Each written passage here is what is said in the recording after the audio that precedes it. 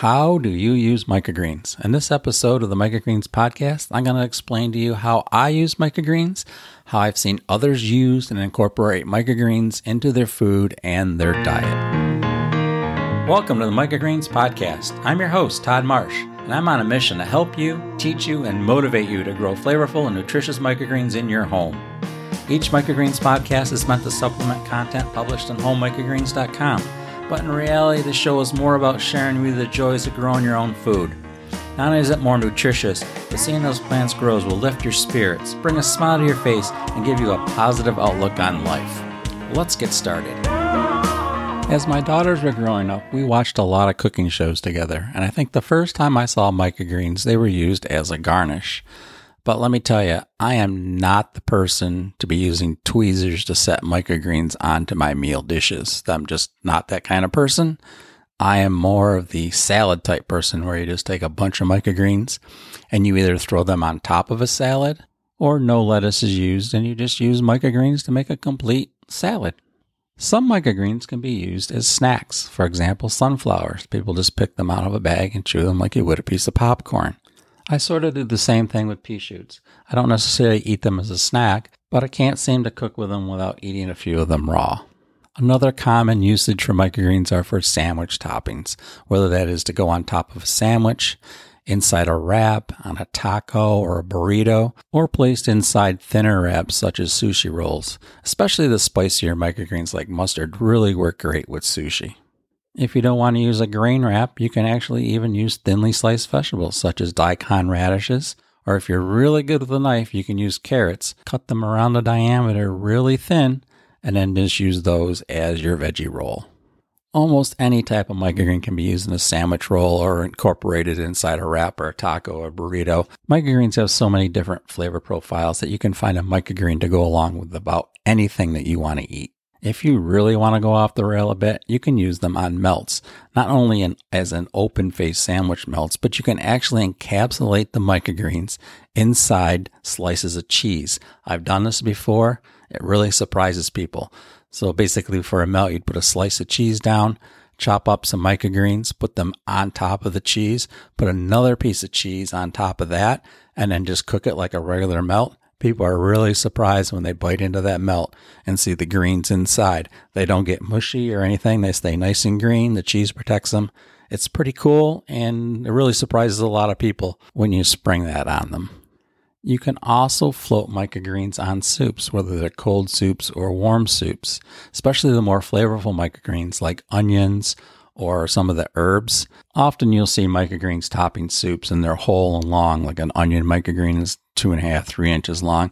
I'd rather see them chopped up. The soup is much easier to eat that way, and I think it actually increases the flavor. And while we're on the topic of using stronger tasting microgreens, I'm sure everyone has heard of using arugula as a pizza topping. But there are other micros you can use too, such as basil, onions, leeks, or again, any other strong flavored microgreen such as radishes.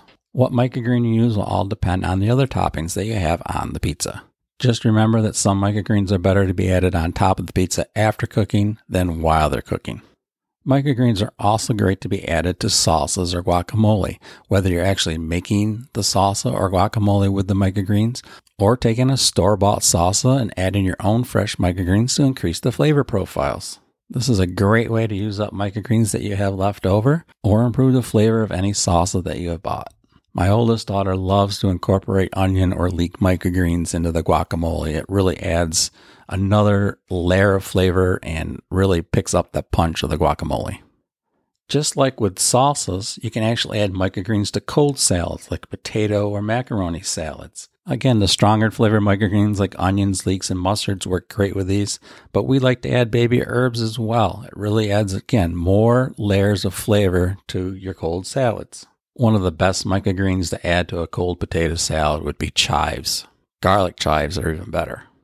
All right, let's mix it up a little bit. Let's change from foods to drinks. That's right, microgreens can be used to drinks, whether they're alcoholic or non-alcoholic drinks.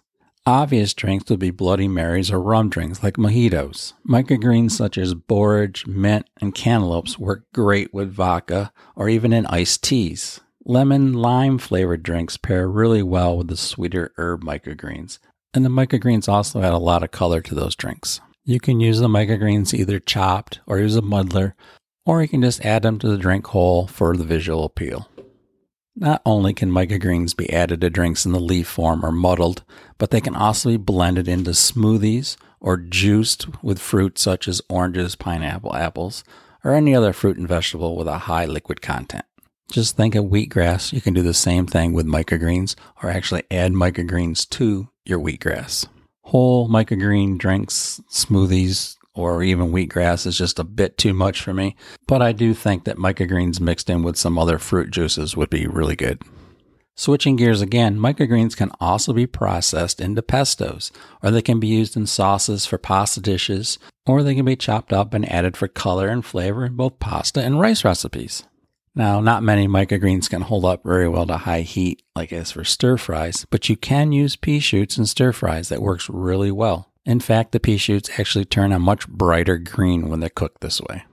Pea shoots and many other microgreens are great on egg dishes, whether they're incorporated into dishes like scrambled eggs or just sprinkled on top. In fact, this is one of my favorite ways to use microgreens, and it's a great way to add a vegetable into your breakfast meal, which is generally quite hard to do. Another way I add microgreens to my diet, and it's a non-usual way, is to chop them up and add them to ground meats. You can also add them to plant-based burger substitutes. One of my favorite ways to use microgreens is to chop them up and add them to my meatballs or add them to a meatloaf. They add a lot of moisture and all the vitamins and minerals are added to the meat. When fish prices aren't out of the world, or when I catch some trout or walleyes, I generally add chopped microgreens to the fish when I cook them in foil or parchment paper. I find that lemon, basil, and some of the mustards work really well with fish. Of course, parsley and dill would also be winners when you're cooking them with fish. Similar to adding microgreens to soups, you can add them to photos or to American hearty stews. Last but not least, microherbs can be added to desserts such as tarts, strawberry shortcakes. Mint comes to mind with ice cream. Seems like whenever I do see these in desserts, you see like the whole leaf just added on top of the dessert. But I think if you chop them up, it's going to be easier to eat, and it's actually going to add more flavor to the dessert that you're eating. Might not look as nice, but the flavor will be a lot better. I might cook good tasting food, in my own mind anyways, but I'm not a chef, or I'm not even a creative amateur, so I'm sure there are hundreds of other ways to incorporate microgreens into your food or your diet. I'd be very interested in knowing how you use microgreens, or how you plan on using microgreens, or how you've seen microgreens used. And just be aware that I'm looking for someone to partner with to write microgreen recipe articles for my website. If you know anyone, or if you are that person, please let me know. I would love to add a great recipe section to the website and give total credit to the person that creates the recipes. I hope you enjoyed this episode. I know it's been a little bit different than my other ones, but this is also going to be part of my microgreen growing course. It's part of one of the introductory modules. So I thought I would kill two birds with one stone, if you will, and do a little podcast on how people use microgreens. It's a fairly common question I receive, so I thought I'd create a podcast episode. And if people ask, I can just send them to this podcast, and they'll get a better idea on how to use microgreens.